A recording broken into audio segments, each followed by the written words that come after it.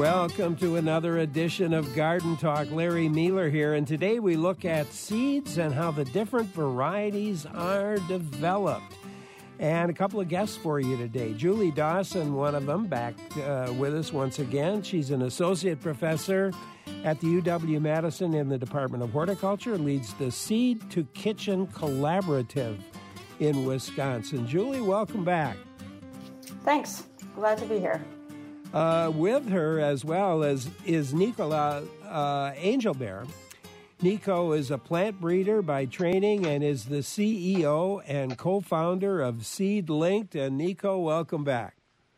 Thanks so much for having me again. As we talk with them, I hope you'll join in with your own questions or comments. What vegetable seed questions do you have? Do you have a variety you want to tell us about or ask about? Join in. The number to call is 1-800-642-1234, 800-642-1234, or you could email us to ideas@wpr.org, ideas@wpr.org.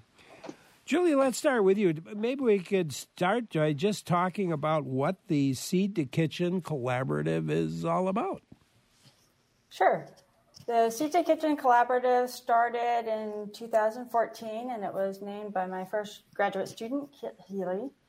And the goal was to identify varieties that did really well for farmers in Wisconsin that were selling to local markets. And we focused on vegetables and really worked with farmers and chefs to identify varieties that had excellent flavor, excellent quality, and excellent production for small-scale farmers who were selling to farmers markets or CSAs or local restaurants. Kind of like the idea of the triage there, that you have the three groups getting the chefs involved even in it. Yeah, we are really lucky to have a really active group of chefs that are supporting local farms in Wisconsin, as well as really innovative farmers that were interested in participating. So the benefits for producers are what? So hopefully they find varieties that are well adapted to their production systems. Many of them are using organic methods, and they're selling directly to consumers or directly to people like chefs. And so quality is a really important factor. And it's hard to sort through all of the varieties that might possibly be something you want to plant. And so we're hoping with the Seed to Kitchen Collaborative to help growers identify varieties that might be really good for Wisconsin without having to go through all of the catalogs themselves, do all of the trialing themselves. By participating in the network, hopefully they get kind of a curated set of varieties to test that have already been through some of our tests on the research stations that we work on. I was looking at your site, and one of the interesting things for me was not only taste involved with the chefs, but even the formation of the vegetable itself. As you know, some peppers, for example, are probably you can get less waste as a chef, depending on how it's structured. Right. Yes, and that's one of the reasons why involving professionals like chefs in the project is important, because the flavor of a pepper can be excellent, but if it's very wrinkled or the top cap is kind of sunken in so that when you cut it, you have to go around the stem, it takes a lot more time, or you get more waste if you cut all of that off. And so that also those kind of practical things are easier to do with a group of chefs than to try to predict all of that ourselves as researchers. Absolutely. Nico, let's talk Seed Linked now. What, and probably should go back to the beginning. It's been a while since you've been on. What does Seed Linked do? Yeah, great question. And you really tie perfectly what Julie mentioned about. But really, Seed Linked is in the idea of like, what if you could connect, all the stakeholders that Julie mentioned, like from chef, grower, but literally hundreds of thousands of grower, chef, and breeder, and then expertise and information together to create common information to better characterize, breed, and choose variety. And so a big part of Seedlink is really helping partners like Julie's that have been part of Seedlink since day one to help collect this information, but not only collect this information, but share back to everyone. And so a second pillar of Seedlink is really connecting. Now we have more than 200,000 insights shared by many master gardener, farmer, chef together in the platform under a seed search and a marketplace where you can look for those traits, look for what is the most flavorful carrots, for example, in around Madison or tomato or pepper, and find all this inside comments and make informed decisions that can really help you. I know many of you probably have a stack of seed catalog in front of you, and yeah, how to augment exactly. Yeah, I happen to have the whole seed catalog, Jared Gettel's seed catalog in front of me right now. Yeah, and those seed catalog are amazing and make us dream, and they have beautiful picture and description. But imagine augmenting you search of what you're going to plant with local insight from grower around you. And the last piece of Seedlink is really now, we just recently added, is creating a social media place where, in addition to contributing and sharing information or searching, you can also follow expert grower, join seed discussion, and exchange information directly into Seedlink, connecting to all this space. And so really at the end, concretely, we will work with Julie, for example, crowdsourcing flavor with a network of chefs on carrot or potato or grain, and this information will be connected on the search, and you can find the most flavorful, and you can ask questions as well. And so you have really three ways as a master gardener or farmer to interact with Seedlink is being part of collaborative trialing that, for example, Julie is running, but many other organizations around the nation are doing, finding seed and joining seed discussion. And as I saw on your site, somebody called it crowdsourcing at its most delicious. I love like that quote. Yeah, that's from I love it. It's from an amazing farmer that part of Julie Dawson, Kat Becker up north, Wisconsin, who been participating in so many trials. And yeah, exactly, that's it. Well, who's eligible to contribute seed information? That's a great question. And so many organizations like Seed to Kitchen use Seedlink and their network of grower, which will be farmer and master gardener. But really, it's really open. It's really a citizen science principle. So many gardeners can contribute and participate to this trial. And so if you have some expertise, and we oftentimes underestimate how much expertise we have, but yeah, I really engage you or encourage you to participate in some of this trial. And yeah, Seed to Kitchen, maybe Julie, you can mention some of those projects. At Seedlink, we have still a large trial as an example on summer lettuce, and we already have like 80 growers all across the US who sign up, and we're going to receive 3 random summer lettuce that they're going to receive in the mail for free, and they're going to be invited on their mobile app to characterize vigor, bolting, flavor, potential disease. It's very simple. It's on a 1 to 5 scale. They can share picture, comments, and then they all funnel together. And then when you collaborate and participate, you also have access to all the results. So it's really not a one-way street where you share data and you don't see the result, but really the platform is following really the principle of citizen science, where it's really a two-way street where you participate and you receive information, and it's super fun. Like, yeah. Yeah, and I was thinking about this the last time we talked. I don't recall the numbers, but I think there's been a lot of growth in this, in the numbers of people and the locations of where they're participating from. Yeah, it's amazing. Like, it's such an amazing need globally. Like, and especially with a lot of change in climate and condition and consumer need, we have more that we are now, as we speak, almost close to 8,000 growers who contributed inside the platform. And we are now scaling in Europe, in most countries in Europe, in West Africa, in South America, and so really imagine, being this knowledge that is shared and connected, how powerful it can be for you as a grower, but also as so many independent breeders or people locally who are going to develop the next locally adapted carrot or tomato.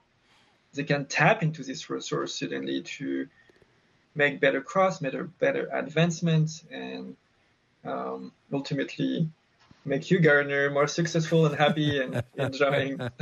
Yeah. Well, Julie, maybe Nico was kind of referring back to you. Maybe you can talk a bit more about the collaboration with Nico. Sure.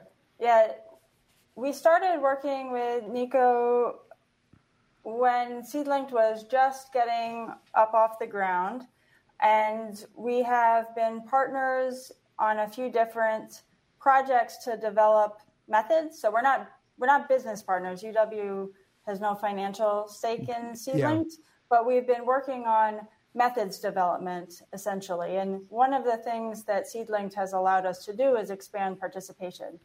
Before we started using the Seedlinked software, we essentially would do a trial on the research station and select a very limited number of varieties of, say, tomatoes to send out to growers. And farmers would sign up. We had a few gardeners, but we had to send all varieties to all farmers because essentially the logistics were too complicated to be able to customize it. And so growers had to be planting a lot of tomatoes in order to feel like they could participate. And with Seedlinked, we can manage more people because it's easier to actually manage the mailing and the communication. And we can also use the built-in statistical software to send each grower 3 varieties, but a different 3, and then we can use the whole network to still compare all of the varieties in the trial. So instead of selecting, say, 5 or 6 and sending them to everybody, we could actually test 10 or 12, and everybody gets 3, but we can still get good information on the relative performance of all 10 or 12 varieties. And so that has allowed us to essentially send out more diversity to actually get a better sense of how these varieties do and start working with independent breeders who may be testing something that's not necessarily quite finished, that's not released, and they want to get a broader geographic network testing it, which isn't something we could do very well before because we needed a lot of seed of each variety since it was going to every person. And they needed to be pretty finished in order to have had enough trialing to be worth sending out. And so this way, we can really help independent breeders who don't often have access to that kind of data. Larger companies are able to maintain testing networks that sample, places in southern Wisconsin and northern Wisconsin and, other places in the country. An independent breeder or even a public sector breeder, we work with a lot of university breeders, they often have more limited trialing capacity. And so this citizen science allows those smaller entities to access higher quality data and to actually get varieties out there more effectively and get them known, because a lot of the struggle of introducing a new variety, even if it is really, really good, is that it's hard to get visibility. And so having a large network of trialers and having a lot of gardeners participate really helps get the word out about varieties that might be performing exceptionally well in Wisconsin. And then this data is visible in Seedlinked, and so then you really promote the adoption of small locally adapted seed. Yeah, I was thinking back to your mission statement, and if you think about it with, and as you discuss, where you've got basically without this kind of a system, you have like the major seed people, and so you've got a more limited selection of seeds that go out, and this really broadens the scope of the seeds that are available. Yeah, that's correct. And also you have to understand that those large seed companies, they're a private entity and driven by return on investment and revenue. And so most of their breeding and many of them is more than 80%, is really for like California was the main region of production. And so, for example, we did this national trial of tomato where Big Beef is from Seminis, it's like the major tomato, and we had variety from small seed company that did much better, but nobody knew. And those variety are bred for those small region where there's not a huge demand, but we still need in upper Middle West, we still need to grow broccoli, we still need to grow tomato, and so. Oh, man, it's quite an operation. Julie Dawson, one of our guests today, associate professor in the Department of Horticulture. She leads the Seed to Kitchen Collaborative. Nico Angelbear is co-founder and CEO of SeedLinked. He has expertise in data architecture, crop modeling, fundamental breeding techniques, and participatory breeding strategies. Questions or comments from them, I hope you'll join in. The number to call is 1-800-642-1234, 1-800-642-1234, or you could email us. The email address, ideas@wpr.org, ideas@wpr.org. Clara Neipert, our producer today, Tyler Ditter, our engineer. I'm Larry Mueller for Garden Talk and the Ideas Network. Thanks so much for joining us for this edition of Garden Talk. Larry Mueller here visiting with Julie Dawson, who leads the Seed to Kitchen Collaborative in Wisconsin. Nico Angelbear is co-founder and CEO of SeedLinked. And as we talk with them, I hope you'll join in with your questions. We're talking about the work of the collaborative and about SeedLinked. You may have questions about the process, about the seeds themselves, or maybe you've got a vegetable gardening question. I'm pretty sure they could answer them. Number to call is 1-800-642-1234. Or you could email us, the email address, ideas@wpr.org, ideas@wpr.org. So, Julie, let's talk about trialing. Tell us more about the process. Sure. So the goal is to take new varieties that are developed by either smaller scale companies or public sector breeders or companies focused on organic production and trial them in the upper Midwest. So a lot of the breeding may happen potentially outside of the upper Midwest. Some of it does, and we try to prioritize varieties that have been developed here, but we can also potentially benefit from breeding work that has been done in the Pacific Northwest or the Northeast, where climate conditions are similar. And so we want to take new varieties that are coming out from those breeding programs, trial them in the upper Midwest, and then test them with farmers and chefs to see if they have good potential for farmers and gardeners here. So what we would do is typically we get a lot of different varieties and we'll trial them on the research station, which in Madison, we have certified organic ground on our research station, and then we also work in Spooner, which is managed organically. That's up north in kind of the northwest part of Wisconsin. We would trial a lot of different varieties there and then make a selection of the ones that have the best potential to send out in trials for on-farm trials. We are relying more and more actually on on-farm trials and less on the on-station trials as we see the quality of the data that we're getting from the participatory network. It's really showing a good correlation, and so we're pushing more out to the actual on-farm trials, and with that I include garden trials too. Gardeners are participating at the same level.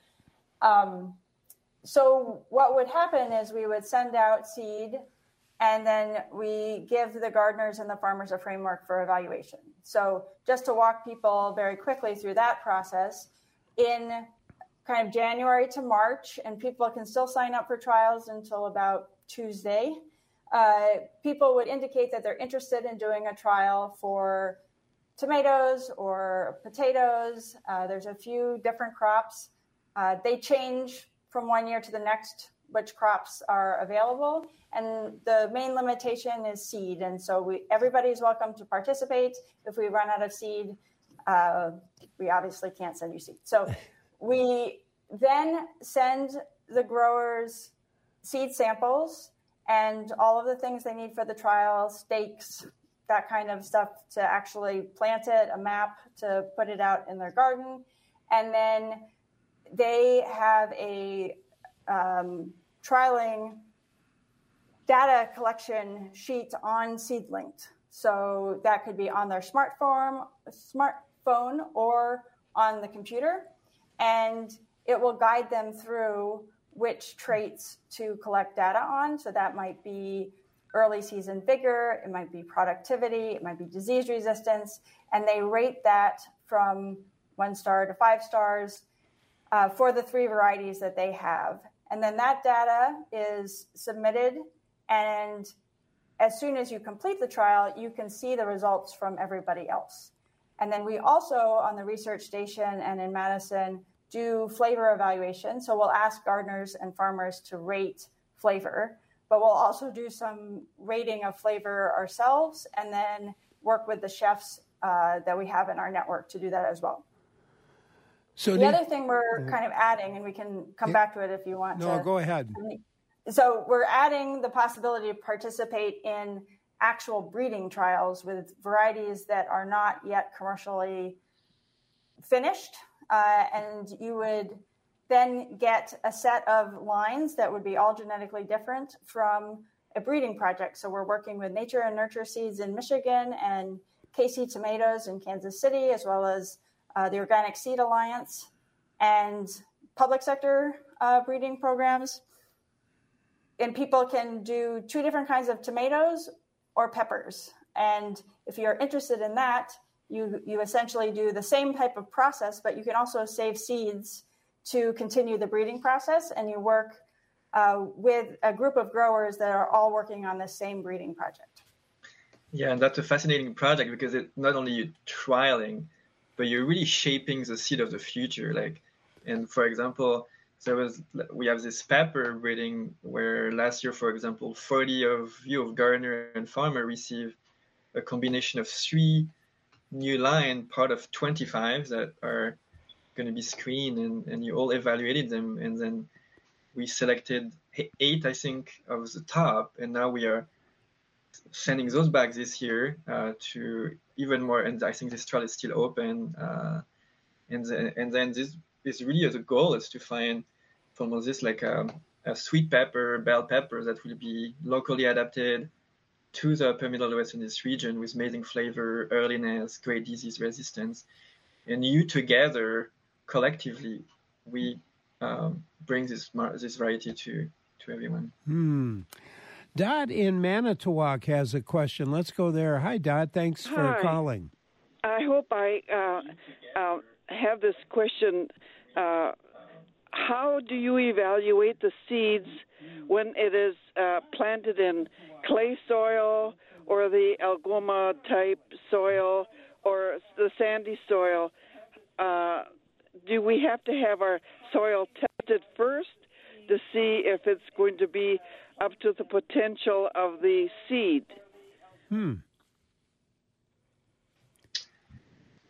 Nico, yeah, what do you think?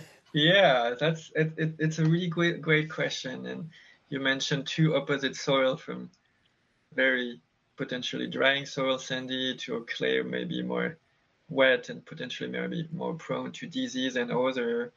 And at SeedLinked, we are not including soil, and this is definitely in the future where we will be able to filter by soil characteristics. But I would say definitely for more wet type environment, looking really at the disease. And Julie, maybe you may have other input on those 2 different type of soil. Yeah, so in general, if the question is about how do we account for different soil types, one thing we want to do is sample many different soil types, knowing that Wisconsin is highly diverse in its soil. It's important for breeders and seed companies to know if the variety does well across a range of soil types or only in certain types of soil. And we can map where your location is to a general sense of the overall soil type in that region. As Nico said, specific soil types are a later addition. We can do some with climate data, and so we certainly can filter by growing USDA hardiness zones. So the idea is to get more granular as it goes. That takes a lot of data, and so it'll take several years to build up to the point where we could make predictions about particular soil types or particular other climatic conditions.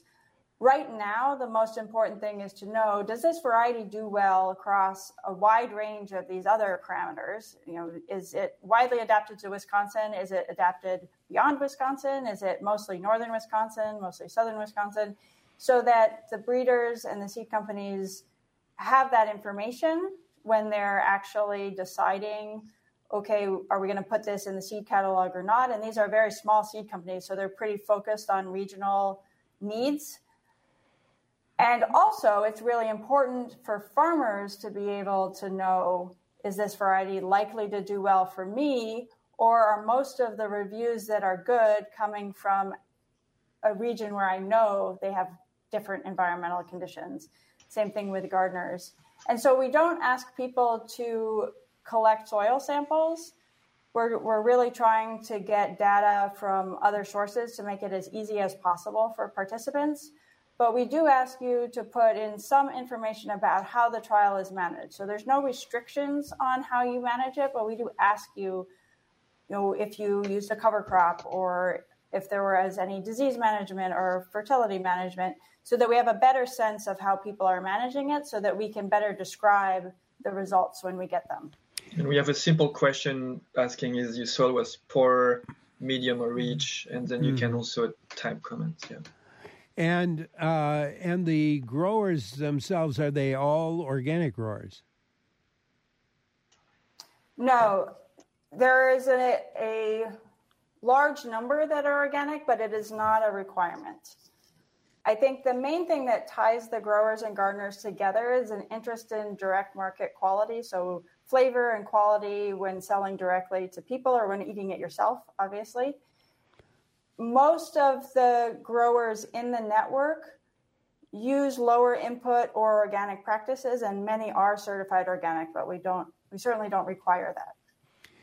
So, Nico, let's say that I'm sitting here in Wisconsin with a garden, just kind of a home gardener, but I'm a pretty decent gardener, and here on Garden Talk, I can tell you we have thousands of master gardeners, for example, listening in right now who and others who aren't master gardeners but who are pretty darn good gardeners who is saying, well, is this something that I could get myself involved in? Yeah, of course, and really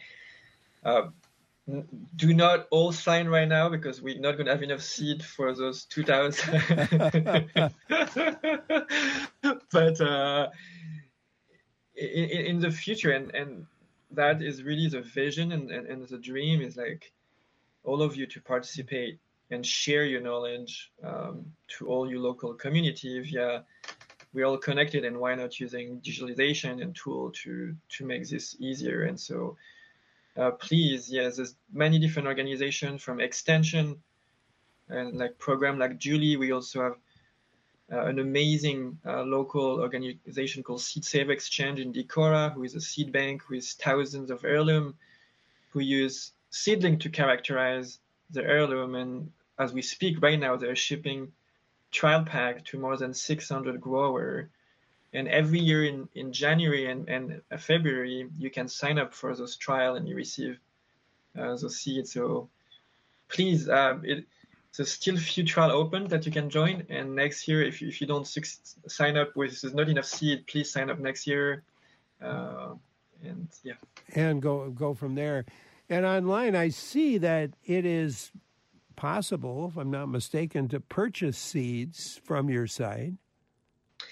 Yeah, and so with Julie, we are part of a large grant with USDA called RAI grants to really try to boost the adoption of organic seed.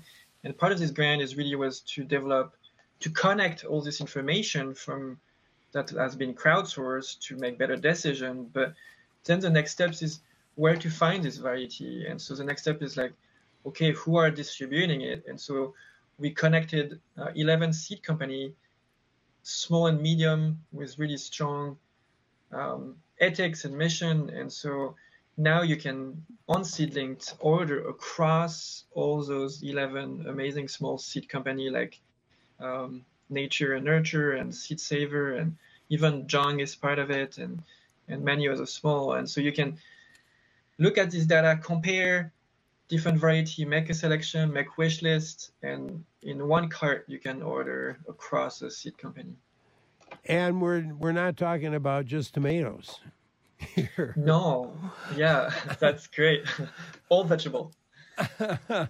I was looking at the list and I thought, well, that's pretty much everything I'd ever want to grow. Oh, yeah, it's been amazing. You know, Julie, you work on multiple crop, and we have people even working like in small grain. We have people in pretty much all vegetable, and so I think we have data on 45 crop, and as of today, it's more than 200,000 insight from grower. 200,000. Oh my goodness me! I'm wondering, are there some new varieties that you're testing, Julie, that you want to talk about? So I can talk a little bit about the breeding projects because those are really exciting. Yeah, there's a lot of them. What? There are a few of them. I was looking at them, and like the one from Burgerville Seedlings, for example, caught my eye just because I like the name. Yeah, I think that's on Seedlinked. Yep. So with the Seed to Kitchen trials, we have 3 breeding projects that people can participate in. The signups are open until Tuesday or until we run out of seed. Mm-hmm. The first one is a cross between 2 Saladette tomatoes. So they're kind of the ones that are a little bigger than a cherry and oblong, rather than, they're not really a grape, they're a bit bigger than that. And there's a very popular variety called Juliet that is a hybrid. And the person at Nature and Nurture Seed, Erica Kempter, wanted to make a similar type of variety, but with better flavor and better resistance to field diseases in the upper Midwest, and made a cross with Blush that has very good flavor. It's an orange one that is the same size. And so that cross then has been selected by Erica and by growers in the Seed to Kitchen network to look at what type of variety do you want from this? And there are some red ones that look like Juliet. There are striped ones. There are some with really great flavor that are holding up well and are very productive. And so as we work with growers to select the best ones, one or more of those may end up as a variety. And we're working with the Open Source Seed Initiative to ensure that those varieties then are available for anybody to use and continue to develop and breed with. And so that one is in probably close to final years of testing. Yeah. It's not quite ready for commercialization, but if you sign up this year, you'll get some lines that are pretty close. And so that one's interesting.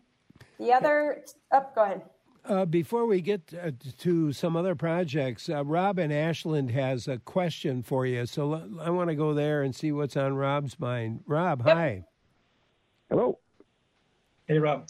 Can you hear? Yes, hey. Go ahead. Oh, my question was, as an individual, and if I wanted to cross, like, say, tomatoes and establish something that would be my own variety, what are the steps? You know, is there a certain number of years that I would have to just grow that one plant, or do I have to document it somewhere? Yeah, that's a good question. Julie, go ahead. Yeah, it would be a really fun project. So if you want to make a cross between 2 different tomato varieties, there are a number of guides online that you can find to show you either videos or publications. The Organic Seed Alliance is a really good source of information about how to actually make a cross. After you make the cross, you would harvest fruit from the flower that you pollinated and plant that. And that is the F1 generation. So if you see an F1 symbol in a catalog, that means it's actually that particular seed was from the first generation of a cross. But that, in this case, is just the first step. So you would grow that out. All of the progeny would likely be fairly uniform, and you could maybe see some differences, but in general, in that stage, you just save seed and you plant it again. And then that second generation will look very different. Each plant will be genetically distinct. And so you'll get a lot of variability in that second generation. You can make some selections there. We usually pick the best ones and eliminate ones that look not good. But we don't only pick one or two, because once you save seed from those and plant it again, you'll get the same thing. You'll get diversity again. So then you'll do the same process. You select the best. Don't narrow it too much. Don't only select one or two. Save seed, plant again. After 5 or 6 generations, you'll get the seed breeding true. So when you save seed from a single plant, it will look very similar the next year, unless you continue to do crosses. And there are some outcrosses in tomatoes, especially if you have a lot of pollinators. But in general, after 5 or 6 years, you would be seeing that the seed you save looks very similar to the plant that you selected. And at that point, it's more stable, and you can continue to save seed from that. You can also decide to keep multiple lines if there are multiple types that you really want to continue. Sometimes you get ones that are different colors. That's a fairly simple genetic trait. So you could get plants that look very similar, but they're just different color fruit. So it becomes a really fun project, but probably plan for 5 or 6 years to get from a cross to something that's stable. And more than that, if you want to have kind of a good sense of how it does from one year to the next with different weather conditions. Yeah, and engage your neighbor gardener and send them seed and ask them feedback. This is truly how we work. And then do a big party and do tasting, like which one do you taste the best. And that's pretty much what we do with Julie. Yeah, right. Yes, definitely don't forget the fun parts. Yeah, the fun parts, the testing parts are for sure. As you were thinking about that, we were just talking about the development of a beet here at UW, which you're probably both familiar with. Badger Flame, is it called? Yeah, Erwin Goldman. Yeah, Erwin was on. Developed several. Erwin was on the show and we talked about it. What a lovely looking beet. And apparently it tastes pretty darn good as well. But yes. it was the same process, basically. Yes. You know, you can't do it overnight. You have to, there's some, as you say, there are several years, there may be several years of growing and sort of winnowing down to what you finally like the best. Yeah, it's a really long process, and it really can take up to 10 years, like 8 to 10 years. So, but it's also a very, very fun and addictive activity because it's really become your own baby in a way, you know, and then you want to see where it's going to go and how it's going to perform, how it's going to have the flavor, but more as a professional. As you imagine, if this is your living, it takes a lot of time and a lot of money. And so really one of the core goals working together with Julie and Seedlink is how to lower this barrier of cost by bringing you as a gardener together to help those micro-entrepreneurs bring local seed to your own community. And this is really, we strongly believe this is where we need to move forward in the future to have more of those. And so, yeah. Nicola Angelbear, one of our guests today, co-founder and CEO of Seedlink. Our other guest, Julie Dawson, associate professor of horticulture at UW-Madison. She leads the Seed to Kitchen Collaborative. Questions for them, give a call. The number is 800-642-1234, or you could email us. The email address, ideas at WPR.org. I'm Larry Mueller for Garden Talk on the Ideas Network.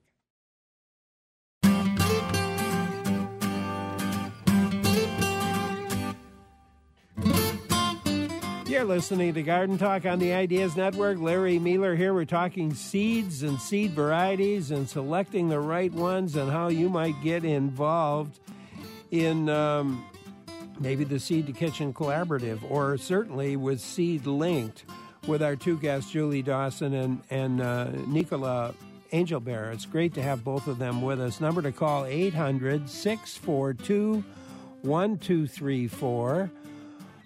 Or email to ideas@wpr.org. Sharon in Appleton sent us an email. Last summer, she grew black Krim tomatoes and saved some of the seeds, but she wasn't careful to protect the black Krim flowers from the pollen of other tomato plants that were growing nearby, and wonders what are the chances that the black Krim were cross-pollinated by other tomato plants. The other tomato plants included hybrids and heirlooms. Yeah, that's a great question. In general, tomatoes self-pollinate, and so it is likely that most of the seed is actually black Krim. There may be some outcrossing, which is when pollen from another plant lands on a flower and you get a seed that's a hybrid, essentially. Those should be fairly easy to see if she plants out the seed, and so you can get rid of those if you don't want them. Compared to black Krim, it's likely that they will look quite a bit different when the plant actually starts producing fruit. If you have pollinators around and a lot of bee activity, the outcrossing rate can be a bit higher, but in general, most of her seed should still be black Krim. There you go, Sharon. Thanks so much for calling. Nico, how the heck did you get involved? You know, I mean, you're a guy with a lot of different talents here that seem to blend in pretty well. Yeah, I ended up I grew up in France, in countryside, similar region as the Driftless, but the French version, and really fascinated by farming and growing, and then ended up in the US doing my PhD in plant breeding, and then I started to be a breeder, and I was really, and for about 10 years, worked for a large seed company, and I was all the time fascinated by how much grower, and when I say grower, gardener and farmer, knew about variety and how much knowledge they had, and oftentimes as a breeder I was realizing like those gardener farmer knew better the varieties that I bred. And I was like, we are in such a connected world, like why can't I get information from them to help me as a breeder? But also me as a breeder, I was generating so much information. Why this information doesn't help grower more and funnel back to help, and then in the meantime I connected different groups that Julie worked with, and Julie was in France as a postdoc, I believe, and this is how we connected. And I was fascinated by this emerging seed movement that is more decentralized, local, and participative. And I was starting to get engaged and really wanted to work with all those local groups. And it was really hard to find a job. And so after a while, I was like, okay, I've learned a lot through my 10 years in big company and in data and in different technique. Why can't I leverage this knowledge and create my own project? And thanks to Julie, we applied for grants and we were successful, and voila, it started. You see, so, you know your way around the garden and around the computer. Yeah, I try. Julie, what about you? How'd you get land in horticulture? So I was kind of the weird kid that decided I wanted to be a farmer when I was 8 without having grown up on a farm. And I got interested in genetics in high school. I really liked science and math, and plant breeding was a great combination of agriculture and the science side of things. I also was very interested in doing something to help the environment. And agriculture has one of the largest impacts on the environment. And so organic agriculture was interesting. I started working for plant breeding programs when I was in high school and college, and then did a PhD in wheat breeding out at Washington State University, and a postdoc, as Nico said, in France, working with a participatory network of growers that were interested in developing wheat varieties that had good quality for artisan bread making and did well in organic systems. And then I came back to the States, worked in wheat at Cornell for another couple of years in organic breeding, and then got a position at UW in horticulture and worked same kind of goals into vegetable crops. So I've been learning a lot about vegetables over the past 10 years that I've been at UW, and still have a little bit going on grains and other crops as well. Not so much wheat, and we don't grow a lot of wheat in Wisconsin anymore. We grow some, and we actually just this past Monday, Tuesday had a bake test of some of our breeding lines of organic winter wheat with a group of 10 bakers in Madison that are helping us evaluate them, and we're hoping to release one so that farmers could start growing it in a couple of years. All right, so there's still some progress in the wheat area. Yes, that's with Lucia Gutierrez, who's the cereals breeder at UW. Oh, man. Nico, what are your contributors saying about Seedlink? Yeah, I mean, there's a lot of excitement. To be honest, it's been a wild journey, and I'm a plant breeder. I'm used to be more outside, and diving into software has been probably the wildest journey. Yeah, and to be honest, early on, about 80% of users of Seedlink hated Seedlink. Every day receiving like email of this is not working, this bugs, this is terrible, I don't want to use this anymore. And 4 years later, I think we flipped the trend. I think 85% love it. And now that we start seeing more insight and more information, and the excitement is growing, and really Seedlink is a collaborative effort. I'm just here as a catalyst, but it's really a collaborative effort of thousands of grower, breeder, organizations who work together to make this tool better and better every day. What are your reactions, or what are the reactions from your point of view, Julie, for those participating? Yeah, I would say very similar to what Nico is hearing. At the beginning, there was interest in going back to paper.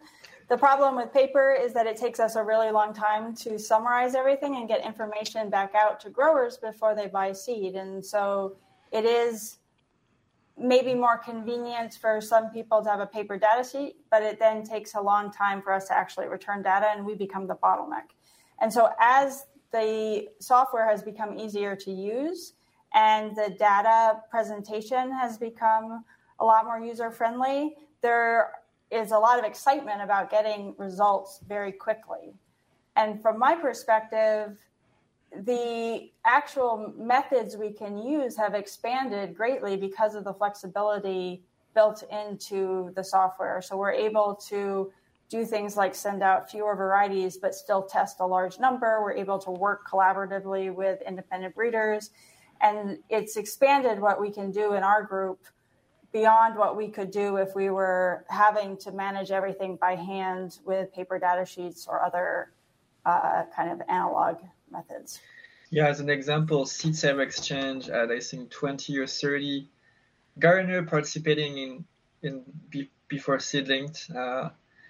The first year or two, most of them hated their Seedlink journey, but now they are almost 700 as of today, and so you kind of see the evolution of it. So maybe you got some of those early adopters that weren't too happy. They've come back and are happy.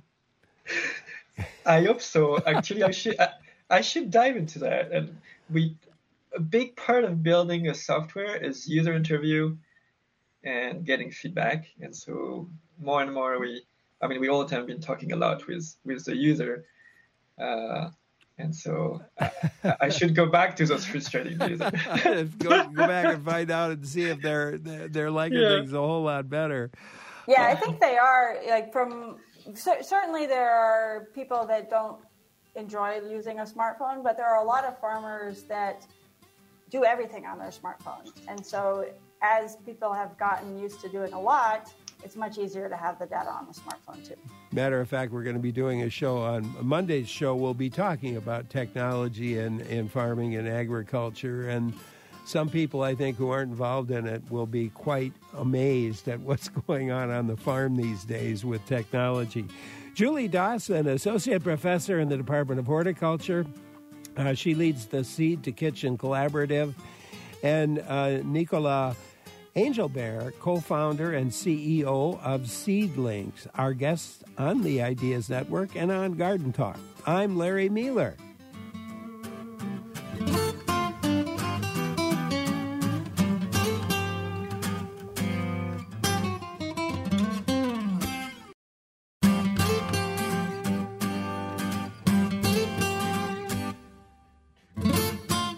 You're listening to Garden Talk. Larry Mueller here. Thanks for joining us today on the Ideas Network. We've been talking about seeds, vegetable seeds, with our guest today, Julie Dawson, Associate Professor at the UW-Madison Department of Horticulture. She leads the Seed to Kitchen Collaborative in Wisconsin.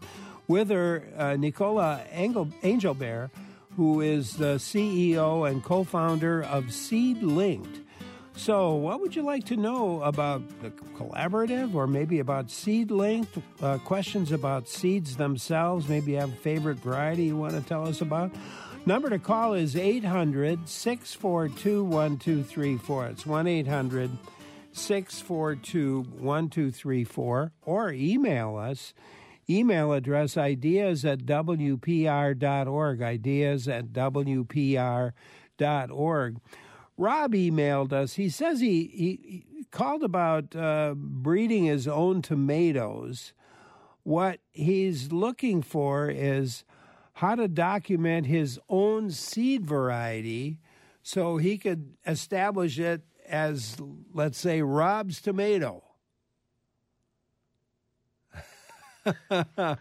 Rob wants to grow his own tomato, and he wants a Rob's tomato, maybe that he could either maybe sell or maybe just say I've got my own tomato. Julie, what do you think? Yeah, so there are a couple of different ways to do something like that. Keeping good records and a good description is really important. So as you go through the process each year, take notes on why you selected something so that you have kind of the breeding history. And maybe you make one cross and then make selections each year, but each year you document how you made those selections. That could be just notes.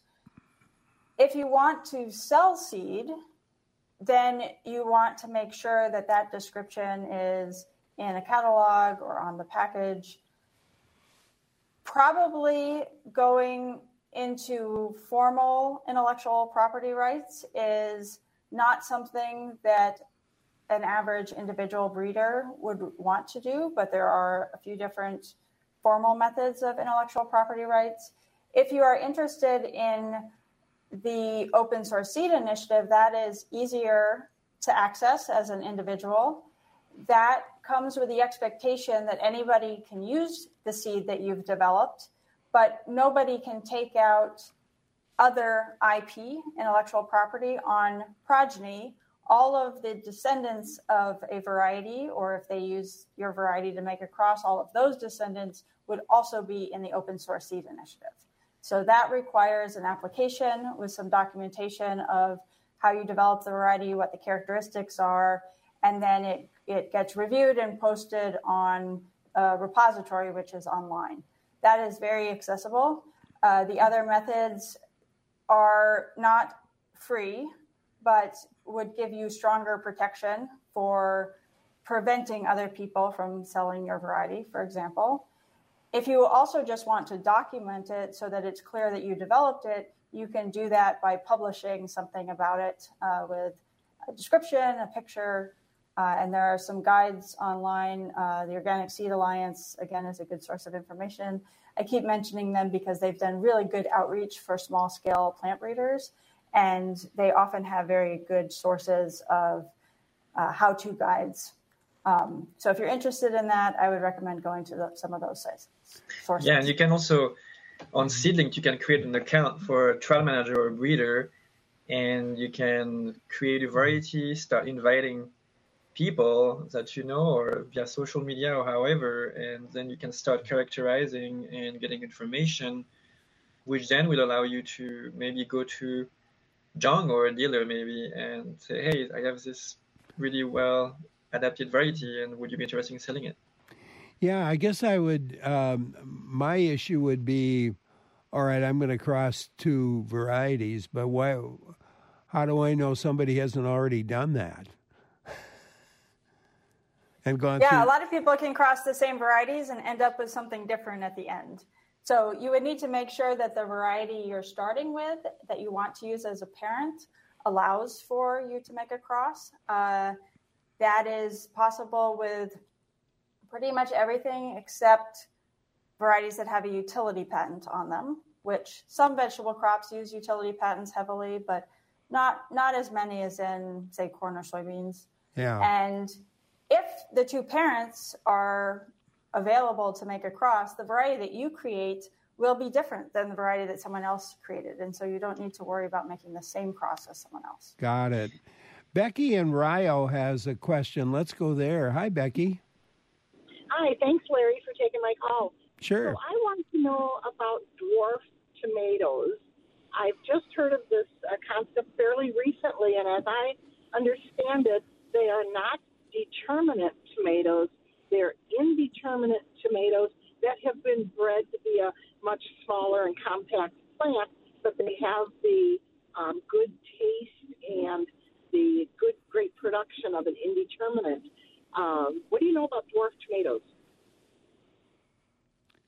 Well, who wants to take that?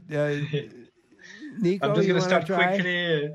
And Julie, you're the tomato expert, but I think we collaborated with Craig Lehoulier for a while with Seedlink, and he's one of the expert and breeder has many projects on dwarf tomato. I believe he was on the show with you, Larry, last year, and Bjorn. And Julie, do you have experience breeding or growing dwarf tomato? We've had a few of the dwarf tomatoes in our trials. We don't have any in the breeding project, but the dwarf tomato project is a collaborative breeding project as well. And so they have a website with a lot of information about their particular varieties, as well as how to get involved. They've bred a lot of different really interesting types that are dwarf, so they do well in small containers or in small spaces, and they do have good flavor, or at least the ones that we've tried do. And what was the name? Where should she look again? It's called the Dwarf Tomato Project. Dwarf Tomato Project. Okay. There you go, Becky. Thank you for calling. Chris in Black Creek, your turn. Hi, Chris. Hey, guys. Thanks for the show. Okay, so I bought the seeds. I won't mention the company. Some purple peppers. And when I germinated them in a dark drawer, all my other seeds for my garden germinated quite fine, but the purple peppers, they took forever to germinate so that, I could grow them. And then when I put them under my growing lights to make the starters, they still took forever. Everything else jumped, but they wouldn't. And then in the fall, I really didn't get hardly any purple peppers off the plants, and I'm wondering if the seeds were like a second generation or something like that. And before you answer the question, I got to tell you guys, when I was a kid, we were pulling the sod after a rototiller, and I didn't know that you could grow silver. A 1905 silver dime popped out of the sod. And So would it grow? But that's my question about. Chris, thanks for calling. Well, I don't know about growing silver dimes, but what about those peppers, those purple peppers that germinate so darn slowly compared to everything else? Yeah, peppers are tricky, so you can't really necessarily diagnose the problem without seeing the seed, but in general, pepper seeds need higher temperatures to germinate uniformly. And so a grow mat is often a really good strategy, or a germ chamber that will stay 85 degrees with good humidity that you would put it in until they pop and then bring the seed back out. They tend to like warmer temperatures than other crops. That tends to be more pronounced for hot peppers than for sweet peppers. So I don't know whether the purple peppers were in the hot category or the sweet category. They also can be slower, especially if varieties are initially bred in warmer climates. You want to try to find something that says that it is adapted to northern climates or short season, and those typically mature more quickly. The Corno de Toro types, which are the thin-walled, sweet but long bull's horn pepper, tend to be somewhat earlier and change color faster from green to whatever color the final color is. Yeah. And so those peppers may be easier for people to grow than a full season bell, which often we have trouble getting it fully red or fully yellow. Yeah, good points. Dennis, go ahead. I'm sorry, ahead. Nico. No, sorry. Day 2 maturity is really essential. And as Julie mentioned, there's variety like Carmen, Corno di Toro, who are lower than 80 day, and also like King of the North, kind of bell. Some are much shorter, well adapted, will definitely bring fruits earlier. And yeah. Good points. Dennis and Delavan will give you a chance. Hi, Dennis. Just quickly, I've been in and out of your conversations. I've been listening in the car, had to stop and get out, but you're still on, so I might as well ask a question. I wanted to find out what or whom I need to contact to see about participating in the trial that Julie Dawson was talking about, as well as are there any recommendations, internet links or someplace where I can go for general guidelines on doing a specific study? I've got some heirloom seeds that go back, I believe, as far as my great-grandmother, tomato seeds. And I'd just like to pick up as much as I could and document as much as I could without, pouring or buying a bunch of gardening books or tomato books. Okay. Julie, go ahead. Great. Yeah, so to sign up for trials, you can go to seed2kitchen altogether .horticulture.wisc.edu, and there is a link that says for gardeners, and that gets you to the page to sign up. So that's seed2kitchen.horticulture.wisc.edu. You can also email seed2kitchen@hort.wisc.edu. In terms of resources, the Organic Seed Alliance is a really good source of resources on seed saving and plant breeding. And we also have a trialing guide that we worked on with them that is on their website on how to run a trial on your farm. You're also welcome to reach out to me, and we have a number of trainings and other trial kind of educational events that where we would be happy to include you in. Mm-hmm. Yeah, and I think for heirloom, you can also contact Seed Saver Exchange. They really love collecting old heirloom, and they will really help you also characterize them and asking more information. They may even bring them in their seed bank and maybe through the ADAPT program and giving a lot of more information on those. And for trial, also with seedlinked.com, you go on the web page, on the front page, and you have a little tab, Join a Trial. Just click on it and scroll down. You will see there's like a summer green lettuce trial. You can just click on it, enter your email, and you will be automatically in receive an invitation via Seedlink to download the app and create an account. As soon as you accepted the trial and you put your mailing address, we will ship you seed within the next 4 to 6 weeks. There you go, Dennis. And we'll put those links up. Clara will put those links up on the Larry Mealer Show page. So ideas at WPR.org/Larry. Go to today's date, and Clara will have all the links that were just mentioned up on our site. Dennis, thank you. Diane in Madison, your turn. Hi, Diane. Hello. Thank you for taking my call. Sure. I purchased some seeds for a cinnamon tree after I slowly killed off my daughter's cinnamon tree. They came from, I don't know where, I think Thailand. How do I know if they're actually good? I've been trying to germinate them one at a time. I've experimented.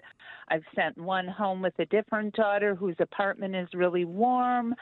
The current one I have on our radiant floor heat floor with plastic wrap over, so I'm sure that it is still moist.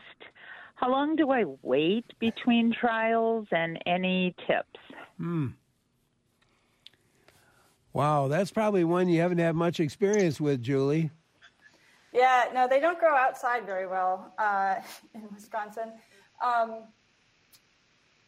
I think the best strategy would be to go to a either the National Plant Germplasm System, or if it came from an international source, you could look to see if there's guidance on germination. Many species have some kind of dormancy that requires specific methods to get them to germinate. So I do not know if cinnamon tree requires that. I have had seed where you need to scarify it, which is, abrade the seed coat so it can absorb water. You may need to cold treat it, although that's less likely if it's a tropical plant than if it's a plant that needs a winter. So there are certain methods that some species require in order to germinate. And I would look for kind of reputable sources online for tropical plants in order to see if that's the case. Yeah, that makes good sense. Diane, good luck. Thank you for calling. Jim in Denmark, your turn. Hi, Jim. Oh, thank you, Larry. Good morning. Say I have I raise Connecticut pumpkins, and I found out that my sheep love to eat them, especially when they're out in the pasture in October and November. And so I want to raise them. Could your guest advise me how to store the seeds and so that they germinate? Then my second question is, we got a pack of free seeds from Jung last year. They were Armenian cucumbers, and I'm wondering if your guests, obviously they were hybrids and they were delicious with very few seeds and sweet fruit. Did your guests raise those? All right, a couple of questions there. Julie, start with you. Sure. So for seed storage, the key is making sure that the seeds are dried to a moisture level that's not too high and stored in a cool temperature or cool location. The rule of thumb is that the temperature in Fahrenheit plus the relative humidity should be under 100. Pumpkin seeds will last less long. They're larger seeds, and so they won't store as long as something like a tomato seed, but they're generally okay for a few years. You want to make sure that you harvest them, that you dry them, and then you store them in a cool, dry place. Yeah. If the Connecticut pumpkin is a heirloom, then you should be able to harvest seed from it. If you are planting other pumpkins of the same species, so it's probably a Pepo class. I'm not as familiar with that variety. but you wouldn't want to grow it near other peepos. So that would be things like acorn squash, pumpkins. That will outcross. So those definitely will cross, and you will get something that is not either variety that you had growing. So you need to isolate it. And it also, since it's an outcrosser, you need to make sure to maintain enough plants that you don't get what's called inbreeding depression, where you end up with plants that are not performing very well. And so Seed Savers Exchange and Organic Seed Alliance both have guides on isolation distances and numbers of plants in order to save outcrossing species. So I'd recommend going there for that. And then the question on Armenian cucumbers, we've grown a number of different kinds of cucumbers. I don't know if we've grown that particular variety. I think that there's a lot of challenges to growing cucumbers in the field in Wisconsin. So if you found one that grows well and tastes good, then definitely stick with it. There you go. You're not going to be able to plant those seeds and get true seeds, though. That is true. Yes, if it's a hybrid, you will need to purchase seeds again. Otherwise, you'll get something that's very different. Yeah, what a great cucumber. Julie, you've done a lot of trial in cucumber, like Shintokiwa or Tasty Green, more Asian type, been doing really well around here. Yeah, really well. Jim, thank you so much for calling. Appreciate your call. Boy, plans for SeedLink, if you just keep expanding, Nico? Yeah, the plan is really to have more and more grower engaged, and really we are working more and more on the seed discussion aspect, where people really can join as a social media and have seed discussions, see expert grower, follow organization like Julie, and so have more of this interconnected space within SeedLink. And yeah, we're just launching in Europe with so many amazing small partners, and that's very exciting, especially coming from France. It's nice to be able to also work at home. There you go. And Julie, how about you? Yeah, we are enjoying working with SeedLink a lot. It's simplified our logistics quite a bit. We are interested in expanding a lot of the on-farm work and using that more than the research station trials, as well as bringing more farmers into the actual selection process and working with independent breeders. And so we're really excited to see some of these breeding projects where farmers and gardeners can participate in shaping the varieties that will be available to them in the future. Pleasure talking with both of you today. Thanks so much. We'll probably get an update down the road here, but for the time being, thanks, Julie, and thanks, Nico. Appreciate it very much. Thanks so much for having us. Thank you. Julie Dawson, Associate Professor in Horticulture at UW-Madison. Nicola Angelbear is co-founder and CEO of SeedLink. Great to have them with us. As I mentioned earlier, on Monday, we'll take a look at technology on the farm these days. In the meantime, thank you for listening. Stay with us. Lots in store. I'm Larry Mueller.